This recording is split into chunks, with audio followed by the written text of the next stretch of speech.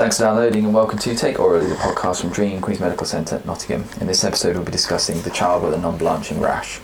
As ever, all information is correct at the time of recording. Any and all guidelines mentioned are correct for Nottingham University Hospitals NHS Trust. Other trust guidelines may vary. All views and opinions are the speaker's own. Hello, welcome back to Take Orally, and in this episode we're discussing the child with a non-blanching rash and also having a chat about some viral rashes as well. Yep. Rachel Trix is back with me. Hello, Rachel. Once again, hello. Hello. Haven't put you off yet. So, I think this is obviously the thing. Non-blanching rash is that thing like, crushing central chest pain or sudden onset headache. It's those few words that we have in our head and go, oh God, alarm bells start ringing. And so once again, we've got some guidelines here from our trust, yep. And NICE has guidelines as well, because it is so important, and just follow the guidelines and it is really simple as that. We could do a podcast here. Follow the guidelines, boom. Would that we were, but you are going to have to suffer with my voice a little bit longer, so I'm going to carry on talking. We're going to talk our way through those guidelines now, and then we're going to have a bit of a chat about some viral rashes as well. And then we'll come back and do a future episode about some other rashes and stuff as well. I think that will be the plan, that's good. Excellent, cool. So you're a senior registrar in paediatric emergency medicine. How often do you think you see a child with a non-blanching rash? With a non-blanching rash? A lot. A lot. A lot. And parents are programmed to look out for this as well. Yeah. We all know the Tumblr thing, don't we? So there's been really good public education programmes, and people talk about the glass test. I pressed on it with a glass and it didn't disappear. And unfortunately, despite really good immunisation programmes, which we now have in this country, meningococcal disease still exists, and it's still one of the leading killers of children worldwide. So it's definitely something that we need to be aware of, and we need to act on if we are concerned.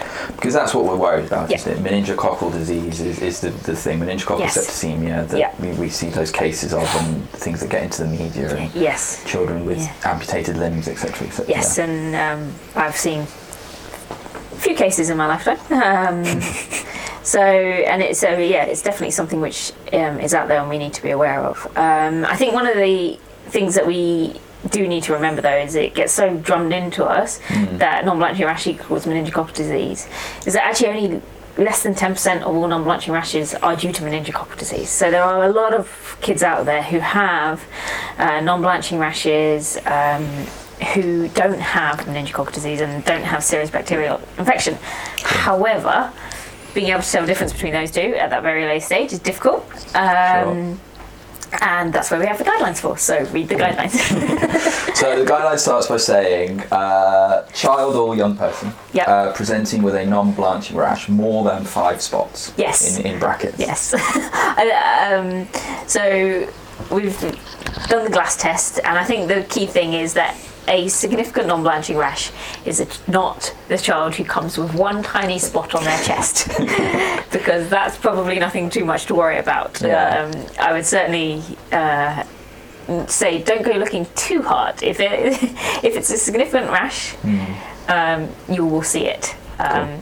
But at the same time, do strip off your kid. Do make sure you're looking everywhere for this. I've seen kids... You mentioned it under the socks, Under the socks, so make sure you are looking for it. Cool. So now it says, examine for signs of meningitis or meningococcal disease or other serious bacterial infection. Yes, so we've talked about this sort of both with our fever in the under 5s and the sepsis podcast. So this is looking, is your child in front of you unwell? Do they have a fever to start with? Are they tachycardic? Do they have raised respiratory rate? Do they look mottled? Long capillary refill time? All those things that we talked about in the red flag sepsis features and the red flag in the traffic light symptoms, or even the amber signs in the traffic light symptoms. Cool. Any signs of this child being unwell, then that kind of points us down this needs to be treated as meningococcal until proven otherwise. Cool. And so that's, again, like we talked about, lumbar puncture, antibiotics. So definitely antibiotics. Lumbar punctures in these children, you can potentially hold off because they may well be sort of heading into DIC if they're sick and may have clotting abnormalities. They may not be stable enough for a lumbar puncture at the time, but definitely blood cultures, PCRs, antibiotics, fluid resuscitation if need be as your first line. Cool. getting seniors involved, getting seniors upstairs involved. Seniors involved, PICU, everything that we talked about previously. Yeah. It's got a few sort of defining criteria again. So one of those being the difference between purpura and petechiae. Yeah. So any child who has a purpuric rash with a history of fever, unless you are certain that it is one of a very small group of differentials, including things like HSP, even leukemia, things like that, these children should be treated as meningococcal disease. So purpura equals meningococcal disease, unless there's one of a few differentials for that. And again, we've talked about being unwell with that. So purpura is easy, treated as meningococcal. The slightly harder group is the petechial rashes. So these are the less than 2 millimeters, often widespread. And as you say, is there a history of fever or is there any fever? So fever yes. with you or fever recorded before you've seen the child? Yeah. Yes. So if the answer to that question is no, then generally we can say this child is safe to be discharged home. Sure. They can go home. But you do need to give strict advice on when to come back. So rash is spreading, child is becoming unwell, all the things that we've talked about previously. Cool. If there is a fever, then it's a matter of looking at where the rash is. So we know that rashes confined to the SVC region are very unlikely to be meningococcal, and often you'll find that there's a mechanical cause of these. So these children have been coughing or vomiting. Often you find them very fine petechiae around the eyes in these children. So these children, again, you can generally, if you're happy that it's purely due to a mechanical cause, then again you can think about discharging them if they look well and you're happy to send them home. So that's above the nipple line. Above the nipple lines, yes. You can also get petechiae from other causes. So tight sleeves. Sometimes you might notice if you've been holding a child too tight for a cannula that you can get a few petechiae. So if you can see an obvious mechanical cause for the petechiae, then that's another reason why you can sort of say they're probably okay. Cool. But if it's not confined to the SVC distribution? If it's not confined to the SVC distribution, then these are your children who need bloods. So it's a sort of typical sepsis unwell child workup. So full blood count, CRP, coagulation, blood culture, meningococcal PCRs, blood gases, glucose, just to get all the information. Cool. And then we are quite sort of literal. If a child looks well and they have a normal CRP and a normal white cell count, then they can be discharged as well. With all the usual advice. With all our usual advice. Yeah. Cool. But if either of those is raised, then we should be treating them as meningococcal with IV antibiotics and admission. Cool. That's all very self-explanatory, It isn't is. it? Very good. I think it's worth mentioning. There's a couple of the NICE guidance out there is really good. Yep. And that's what a lot of algorithms are there. There's a couple of other algorithms which are quite similar. There's one called the Newcastle, Birmingham, Liverpool, which is very similar. It's just slight differences in how it defines an unwell child. And then one of the important things that they're doing at the moment is what we call what they're calling the PIC study, which is just looking at the outcome of children who are presenting with petechial rashes, and we're involved in that here in Nottingham. So if you do find a child with petechial rash, then it's worth speaking to our research nurses about that. Sure. The argument is a lot of our current evidence out there is from a pre-immunisation era. So actually, do we need to look at how we're managing things now post-immunisation and see how children are being diagnosed? Cool. Vaccines work and they cause adults. Yeah, adults, it's not a good thing. Vaccines work, that is our message. Good. And so, I mean, the guidance goes through some other differentials. I mean, we're going to talk about other rashes in a later podcast as well. It also mentions non-accidental injury as a potential cause of a petechial rash as well. I mean, we've already done a podcast on NAI. We've done 2 podcasts on NAI, so I'd go have a look in that one as well. But then obviously, once we've ruled out sepsis and Yeah. to make sure that is always going through our mind Exactly, as well. yeah. It should be going for every child you see. You should always have that in your mind. Yeah, absolutely. Every child. Awesome. So that's our non-blanching rash, is Yeah. that? We've pretty much sorted Yeah, it. pretty much sorted Brilliant. that. So we're now just going to take a slight detour and I'm going to talk about viral rashes. So we already mentioned in other previous podcasts as well, kids get viruses and viruses can cause rashes, and I think these certainly patients with strange rashes is my most common cause of Googling, going, trying to describe it and what's having a look going and go, does that look a little bit like what I've got in front of me?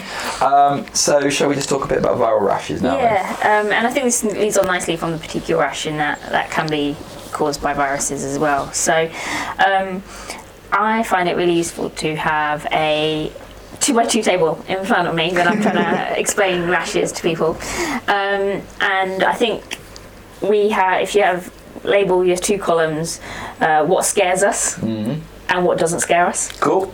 And then label your rows, what we know the name of and what we don't know the name of. Cool. And I think if you start to think through the different rashes which are caused by different diseases, you'll start to be able to find that a lot of them can fit into those boxes. There's very few which fit into the I don't know but it worries me. Cool. But that's if it reassuring does, to know. But if it does, then it still worries you, so you can keep this child in. So sort of in the terms of it worries me and I know the name of, that's our Pura, things like that.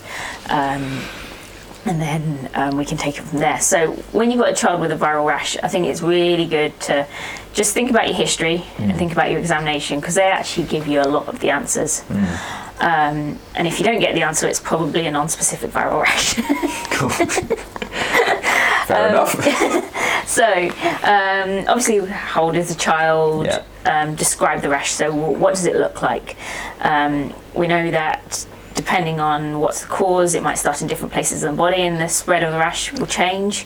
And the rash itself may change, and that often gives us some quite good clues. What's the child like in themselves? Are they unwell? Have they had certain prodromes? Are they immunised? What have they been exposed to recently? And then it's always important just to check their immune status. Another question is consider travel, geographic locations. People do move around, but we probably won't be covering the rare and wonderful today. No, thank goodness. Do parents still send their kids to chickenpox parties? That used to, when I was little, I don't think I was ever sent to one, but I remember like, oh, such and such has got chickenpox, go send your kids to play with them and then they'll get chickenpox over and done with. I'm not a parent myself, I couldn't answer that question, but not that anyone admits to it, I think. No. Anyway, so shall we, so that's sort of our history we've got. Shall we just go through some specific rashes? So I'm going to say the majority of these rashes, the majority of rashes that you will see will unfortunately end up in that I don't know the name of, but I'm not worried about box. Fair enough. So that's the important thing to say to parents. Parents often come to you wanting a diagnosis, but actually being able to say, no, this is a non-specific viral rash. I'm happy it doesn't worry me. I don't unfortunately know the name of it or what's causing it, but it's a virus. Your child should get better. Sure. Can sometimes be quite reassuring. The majority are this non-specific viral rash, which is often erythematous. It's maculopapular. It's on the trunk, maybe a bit on the arms, and it doesn't seem to bother the children. One of the other rashes that a lot of children get with no specific cause is urticarial rashes. And actually, a lot of the urticaria that we see isn't due to allergy, or it's more due to a body's immune response to a virus or something else that triggered it. So the urticarial child, try not to label these children as allergic children. Remember that they may well have a viral infection causing this. Especially if that means that the parents cut out a whole load of food because it must be the milk or something. Potentially risk them getting. Do remember that. Cool. So going through some more common ones. I think I think that might also be when you talk to patients.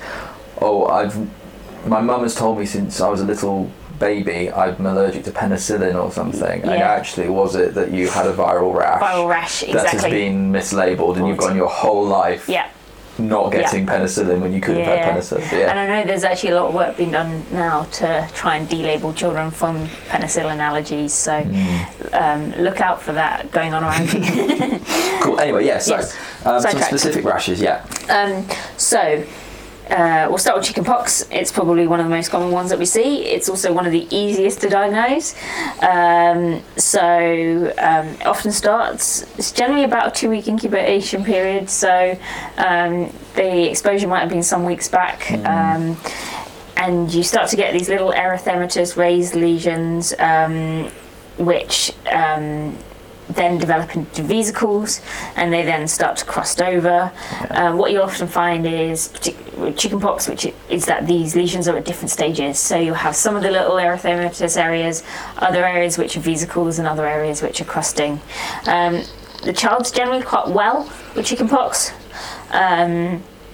although they may have a fever. The important thing to mention if they do have a fever is that we should be avoiding non-steroidals in chickenpox, because there's been links with increased risk of invasive staphylococcal infection with the use of non-steroidals, and that they can get secondary infections. So your unwell child with chickenpox, pneumonia, and things like that. You should be going back to your sort of unwell child guidelines. Cool. So although chickenpox is generally okay, it's not harmless.